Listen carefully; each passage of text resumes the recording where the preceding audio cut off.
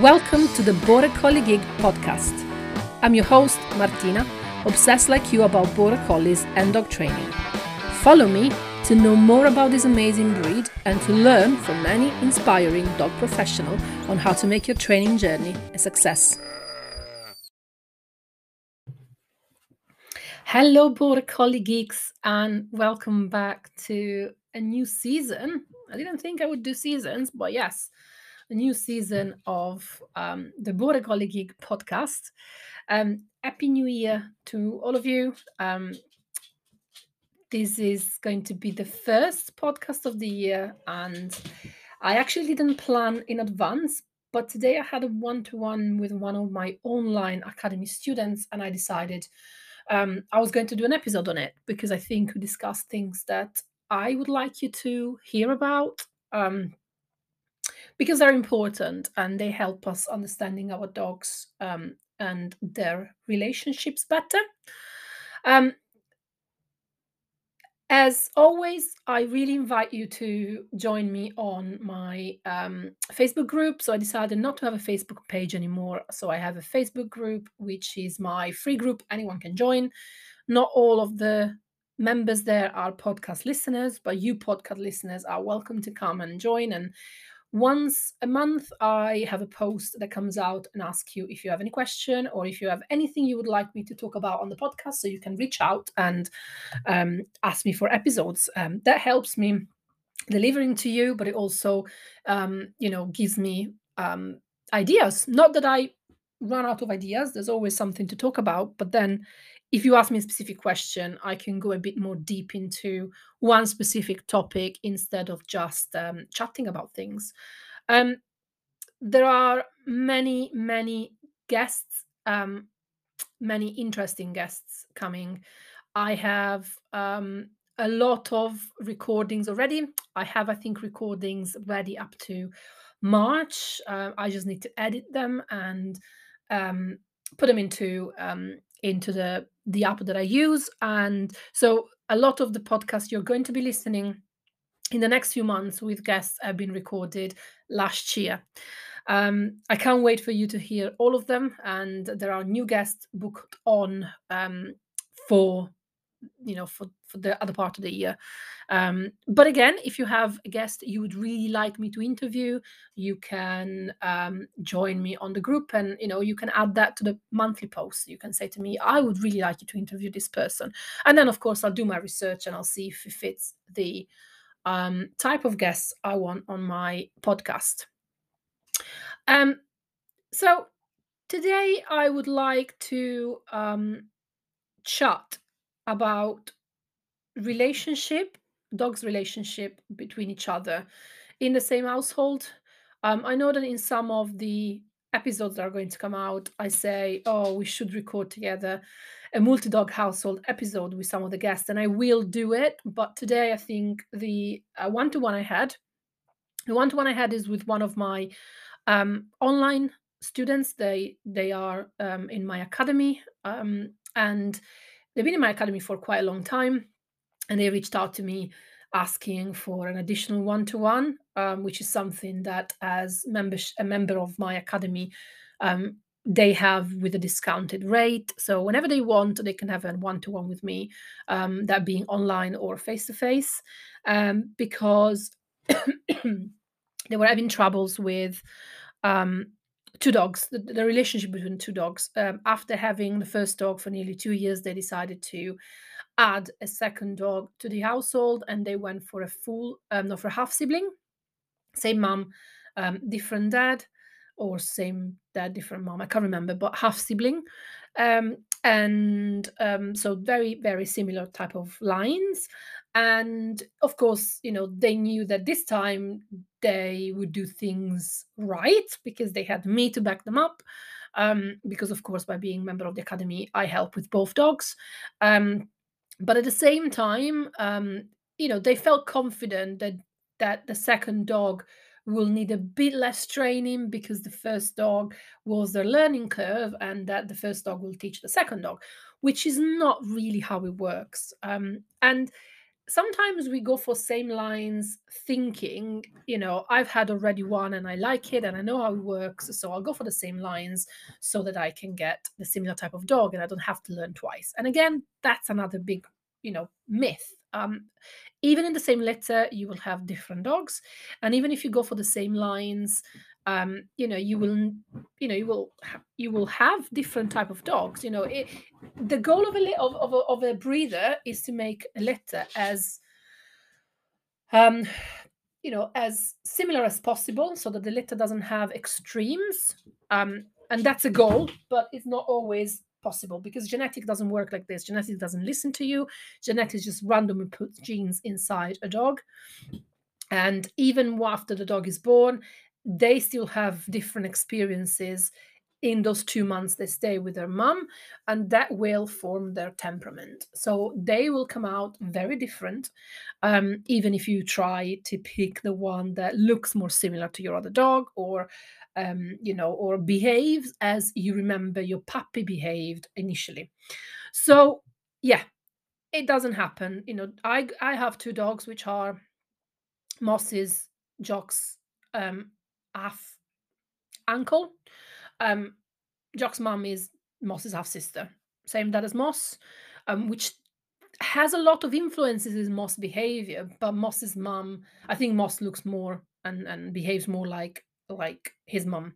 So what I got from Jock, I got a lot of things that reminds me of the characteristic that Moss has, but I have two very different dogs, although their line is very similar. A fourth of Jock's line is very similar. So yeah, I like to go back to lines I know, but I don't always expect to be the same. And sometimes actually scary for me to go back to the same lines because I have expectations. So I would like to get another puppy from Tay's breeder. But if she picks a different male, I might not get what I like in Tay. I might actually get other things that are maybe even better than what Tay has, but a lot of things might be more difficult than what Tay is, which, as you probably know already by now, it's a very easy dog to live with. And yeah, um, very easy to train in a way that he wants to please you, and he doesn't have any big issues temperament wise or behavioral wise. So starting from that, of course, even if you get same litter mates or same lines, your dogs will be different.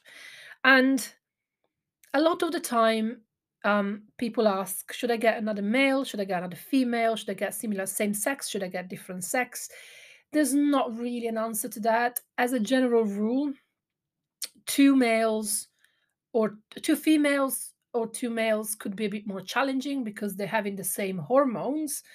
They might have issues with each other, and it's less likely that one male and one female will have issue with each other. Although I've seen it, I've seen male and female having issues with each other, um, and because of the temperament of one of the two being very bad.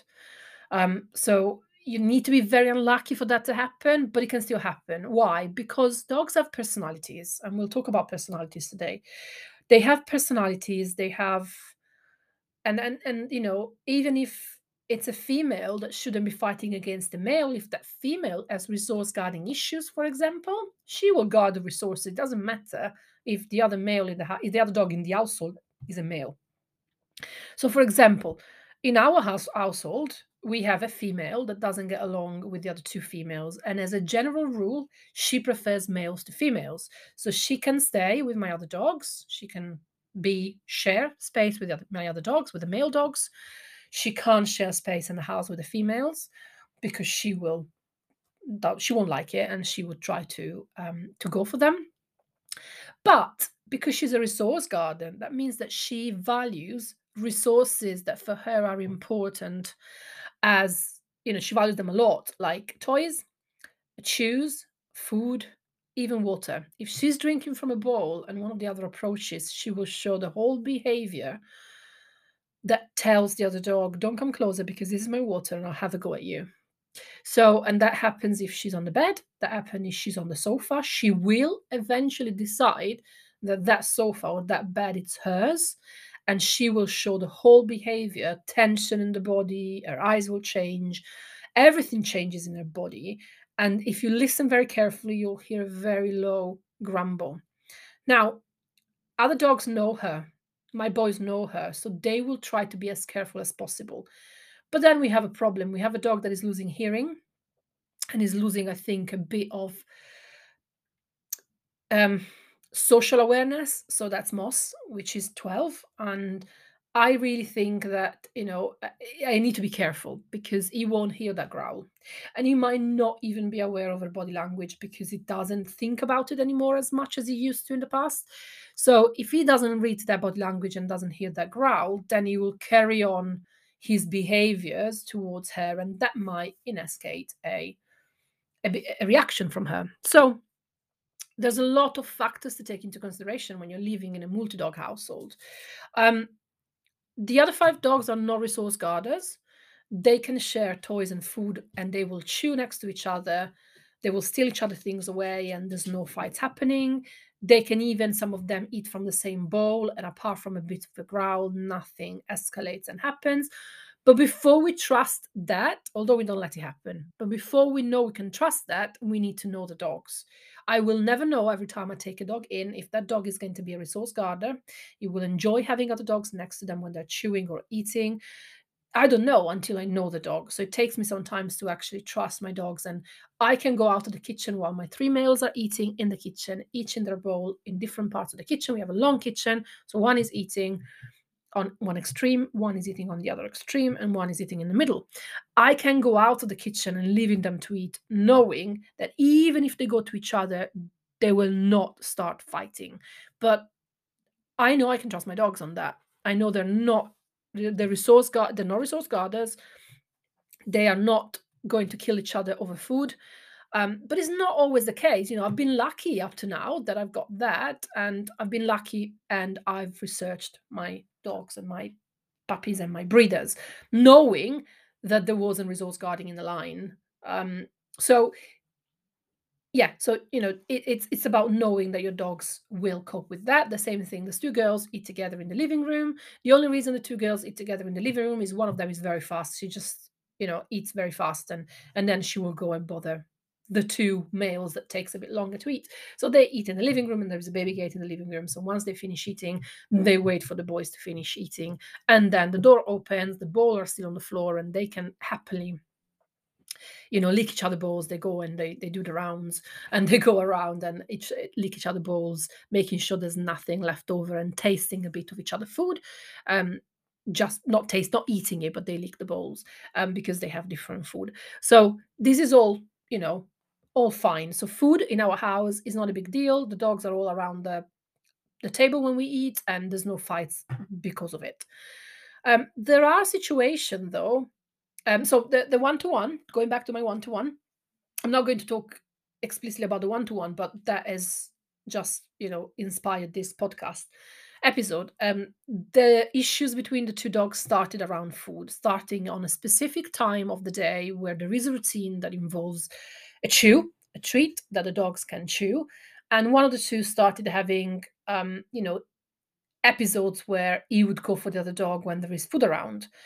And so one can be, food can be one of the big triggers of fight between dogs in household if one of the two have what we call resource guarding. So they value their resource so much, but at the same time, they are afraid to lose it. So my dogs value their food so much, but they don't have fear of losing it to the point that they will go and attack another dog to keep that resource. And that sometimes is experience in life. If they've been raised that they had to fight over food in order to eat because the food was put down and is just enough for the puppies in the litter, puppies will learn to fight each other over food. Maybe the mum herself is a food guarder, so she will guard her own food from the puppies because they eat in the same place, being in the same place. So puppies learn from each other and from mum to actually, defend their food resources. So um,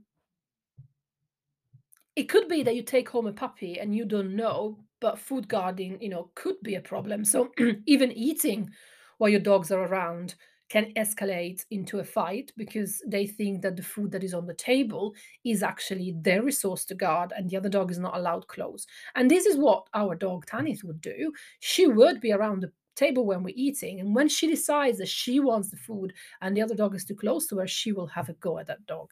Now, how do we manage, for example, that situation? We don't create situations where Tanith finds herself having to guard anything. And if you want to relax and allow her a bit of freedom, she's got a muzzle on.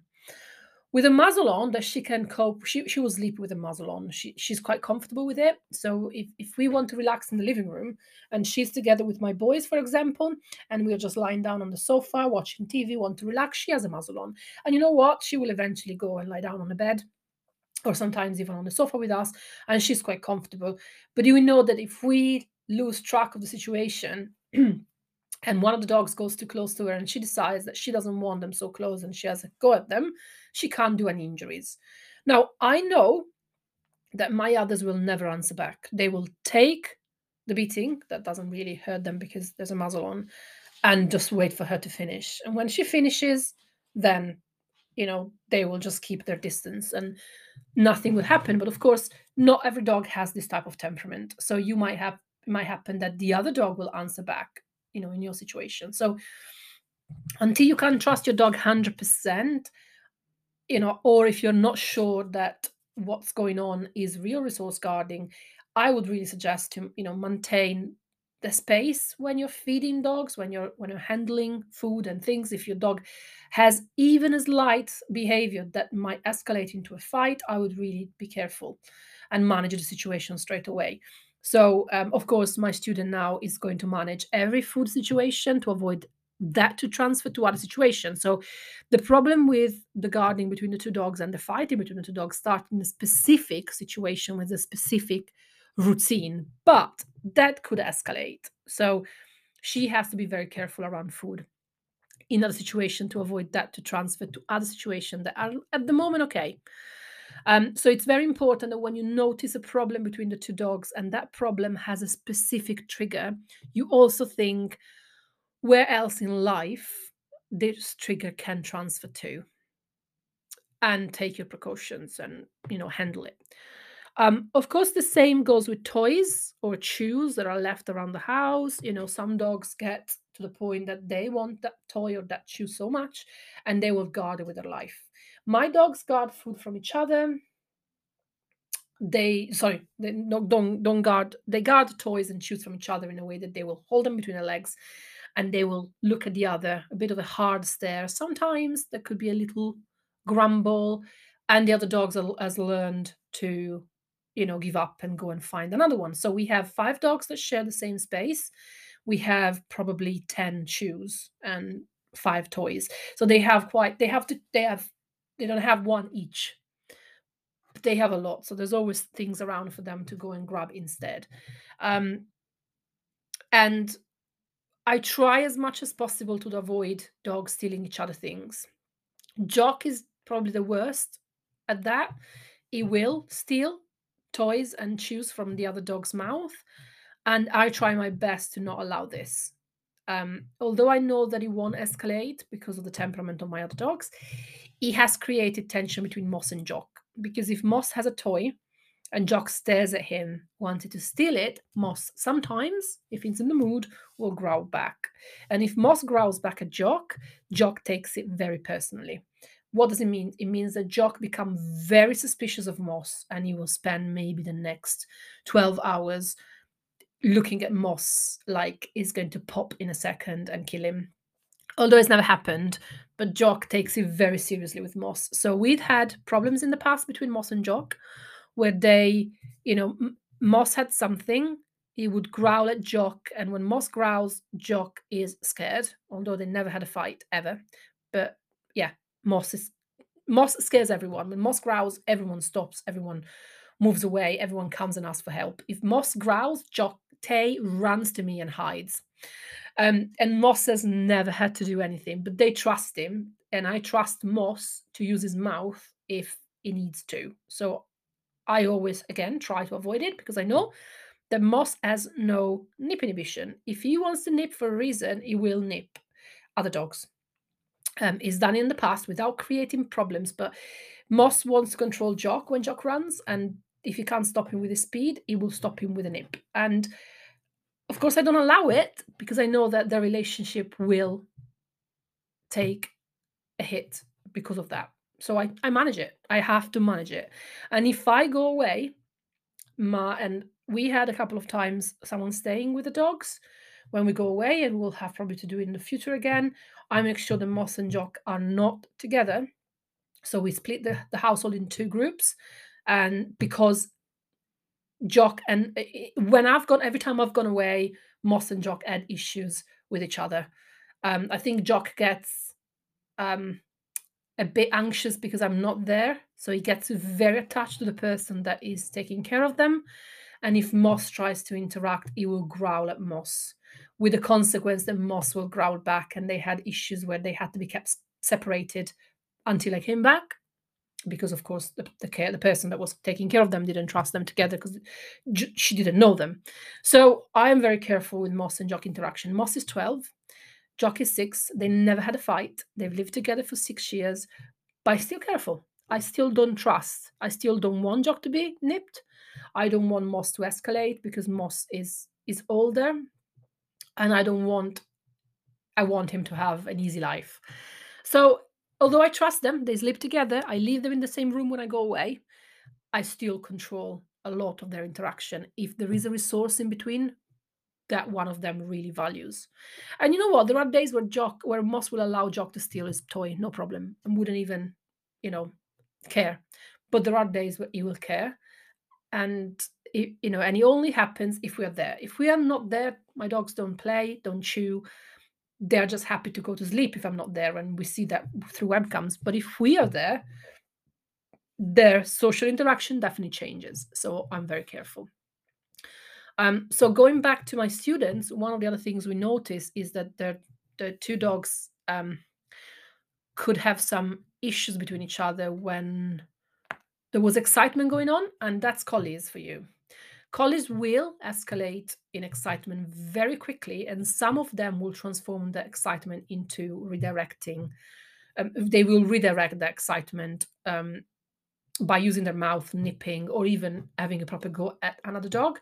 That happens in a lot of situations. If I get a lot of dogs that redirect on the owners, I get dogs that redirect on the dog that is walking with them if they have a reaction towards an external dog. But that happens also in the household. So I know for sure that if Moss gets too excited or frustrated about something, he might escalate into nipping. Normally, Jock. It's his target. Moss brains work like this. He has his targets. So between the two cats, only one is his herding cat. The other one doesn't even exist. And when there is excitement going on, and excitement can be me starting singing or dancing. I can't sing or dance in the house because they will go crazy. Jock will start going crazy by barking and jumping and wanting to join me, but that will trigger Moss excitement and frustration. Tay will start barking, and all that creates such a excitement that with collies especially can transform into, oh, I'll nip you in excitement. And that what Moss would do. So then we could have, in a small environment like a kitchen, then we could have Moss getting excited, having a nip at Jock out of excitement because Jock is moving around very fast. And then Jock takes it very personally, understandably, and has a growl at a Moss. And then we might get, the next 12 hours or 24 where we have to keep them a bit separate and be careful because they will be uncomfortable in each other's presence. So our big rule in the household is to try and avoid excitement, especially if I'm involved. That is transferred to my partner as well. She can't do much excitement anymore because they will get excited at her as well.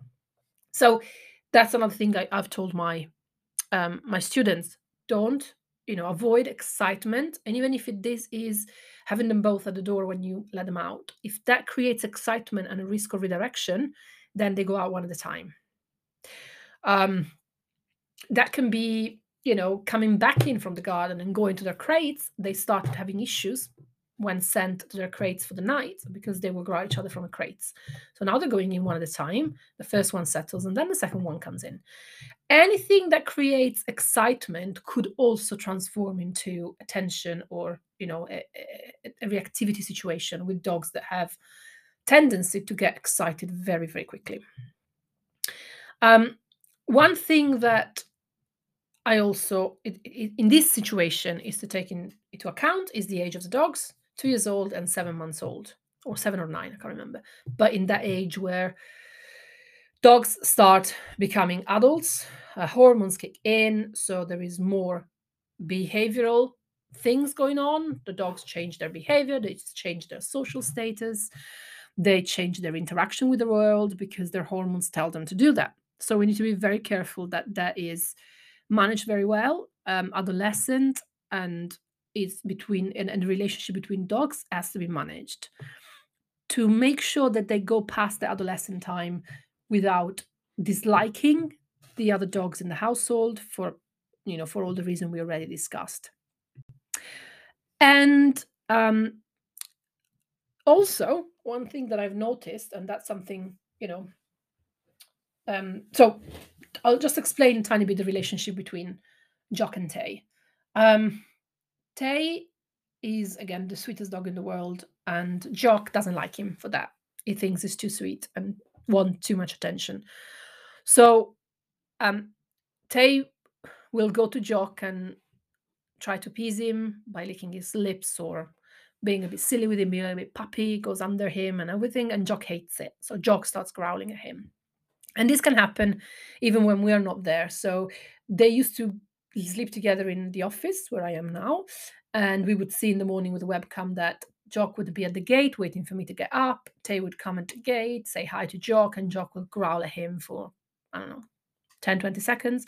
At that point, Tay will move away, go back to the bed, to the sofa, and wait for me to open the gate. So when I come and open the gate, actually, there's only Jock at the gate and Tay's on the sofa. So Tay can stay at the gate with Jock waiting for me. It's a controlling thing. Yeah, Jock wants to be at the gate on his own until I appear. And it wasn't fair on Jock and it wasn't fair on Tay. It wasn't fair on either of them. It's something I can't control because I'm not there. So I control it by putting Jock downstairs with the girls. And Tay sleeps on his own here in the office. And that has made the relationship so much better in the morning because they see each other.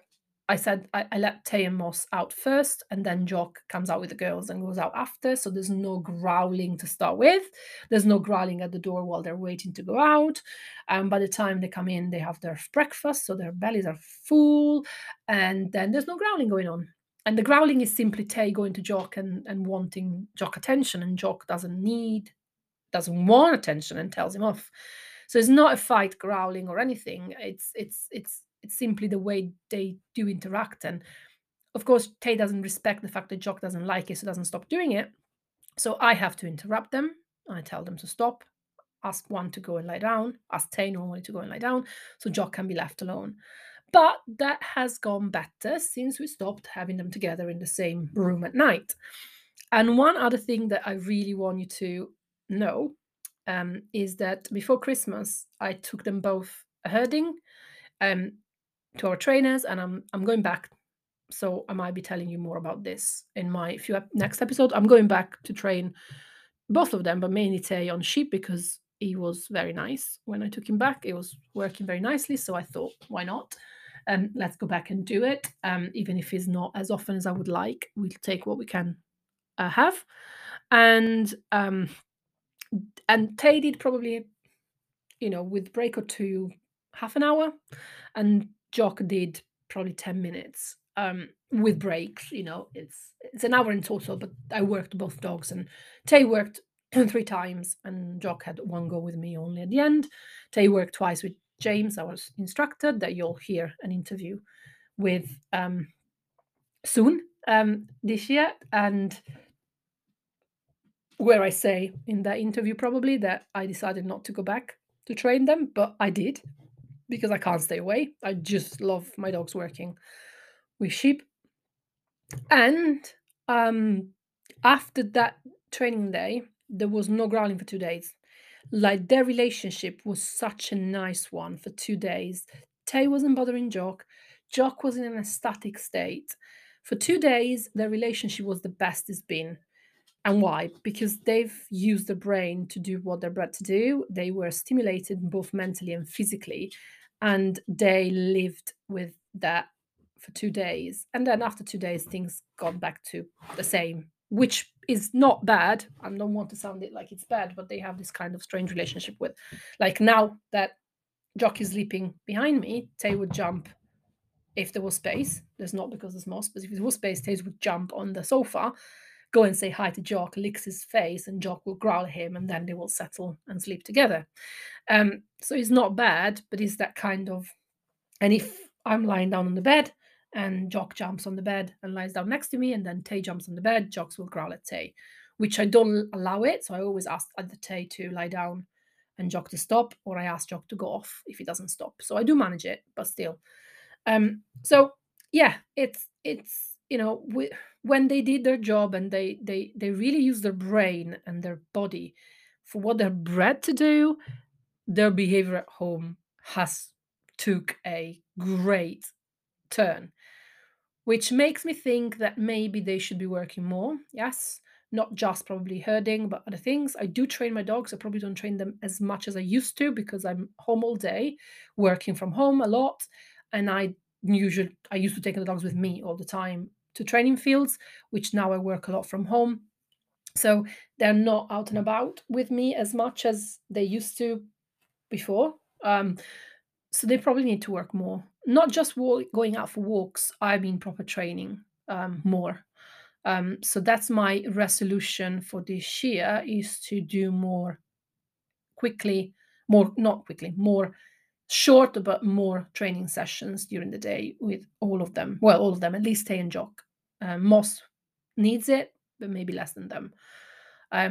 So I will make sure that I organize my time during the day where I can give them all at least two, if not three, training sessions per day. That being a trick, that being a obedience, that can be scent work, that can be anything, but get them to use their brain more in an intense way, even if for short periods of time, instead of doing one session a day and that's it. Because I think that the relationship between dogs in the household is better if those dogs are worked and they come home and they have done enough to switch off, not having to use each other as a way of getting energies out, but because they're happy and satisfied. So I think that, and that's the same thing I did suggest to my students, is to maybe start taking them to one of hoopers or agility, um, split the one-to-one in two, and then take your homework home, set up some hoopers in the garden, and do some training sessions so that when they're home, they're in the house, they are more settled because they are more tired, but not physically. My dogs, if they go out for a long walk, they come home with similar energies. They went to the beach. I took them to the beach before Christmas or after Christmas. I can't remember. After Christmas, I think. Well, the 26th, I think, in the morning. And they came home, yes, they sleep it off. And then in the evening, they were ready to do something else because going to the beach has run, run, run, run, run. But their brain wasn't tired. While if we do a training day or a training morning somewhere, then it's different. Their brain is tired, so they can settle much, much better. And I think that is so important with dogs living together is that when they're home, they're settled because they've used their brain energy while working and doing something. One more thing that I wanted to add is, of course, my students mentioned the young one because the older one, the two, is a bit softer in temperament and sensitive. The young one is a bit stronger and he wanted to dominate the other one. And one thing that I hopefully you understood by the whole episode is there's not about dominance here. It's about personality. It's always difficult to talk about dominance, apart from the fact that the dominance theory is debunked, and I'm going to eventually do an episode on that. Think about it. What do they want to dominate? Dominate is such a broad term that doesn't explain anything and actually take away the possibility of try to understand our dogs in a more complex way. Dogs have personalities exactly like us. There's the control freak one, there's the one that is more chill, there's the one that is very friendly, there's the one that likes to pick a fight, there's the one that he's very possessive. There's the one that value food more than toys, and there's the one that value toys more than food. And they all have complex personalities. And when I say that everyone respects Moss, it's not because he's dominant. Moss is the least dominant dog I know because he doesn't want to fight over anything. As I said before, there are some times where Moss will tell Jock off because he wants a toy very much. And it's 1/10 times that Moss has a toy that he does that. And that's simply because that day he has energies and he wants to play with me. Because the rest of the time, Moss will say, you know what, I don't want to fight, just get a toy. Saying that, everyone respects Moss because they all know that his personality is one of, I will get to the point that I'll nip you in order to have what I, when I'm excited. They all know that. They know that he can lose his brain when he gets so excited. So they all careful not to get into that stage. But that's part of his personality. It's not because he's a dominant dog, because he's not. It doesn't mean anything being dominant. Dogs live to please humans and they are social animals. They like to stay with each other, but there's nobody in the household, and we have 6 dogs, that is dominant towards another one. They all respect Hester and Tanis, the 2 older females, very much. The boys respect them very much. Um, if they say something, they normally stop. If they growl or they show that they don't like something, the boys will normally stop and not carry on with interaction, but is out of respect in the, in the, I think in the female more than anything else, because they're females and they're entire, both the females and the males. So there is that kind of respect. But saying that, if Hester is sleeping, they will sleep on top of her. She's not the dominant one that sleeps on top of everyone else. She gets the respect of the boys. She doesn't really have to do much. She's not a assertive dog. She just doesn't get into any fights, doesn't really create any tension, so nobody has to be tense with her. But it's not about dominance. It's just this personality. She's like that. My female was like that. My Abigail was like that. She never had a fight with a dog. One dog attacked her once, but she never had a fight back. And everyone respected her because of the calm personality she had.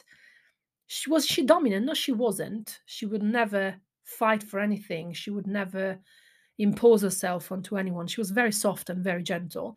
But everyone respected her because she was very calm and gentle, that nobody had to fight her. So when you're looking at your dogs having issue with each other or having issue with other dogs, don't ask yourself, if my dog trying to be dominant.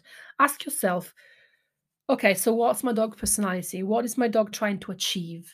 What part of their personality is coming out? What kind of things do they want? How can I help them not feeling like they have to do that? And it's not about, is he strong or is he not strong? It's about personalities. So it would be good. Look at your dogs today. And try to describe their personality. Write it down. Come on the Facebook group. Write it down. It would be nice, to see you actually going down a bit more into your dog personality and analyze it a bit and try. Maybe you'll learn something new that you've never learned before, because you've always thought, oh, that's because they're dominant, or that's because they're stronger than the other one. There's more to it. Yeah, they're complex animals. There's definitely more to it. Okay, so I hope you're enjoying this, and I'm back at work.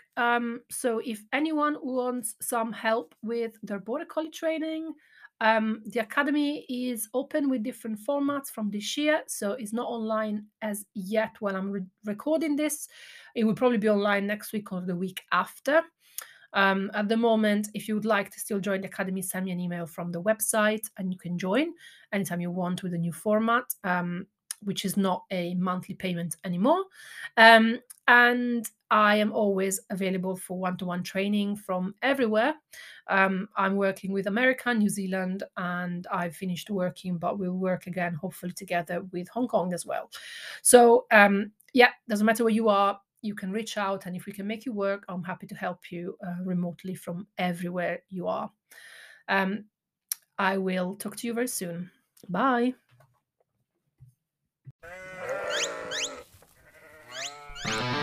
Thank you for listening to the Border Collie Geek podcast. If you want to know more about my work and how I can help you with your Border Collie, visit www.that'lldoacademy.com or follow me on Facebook and Instagram.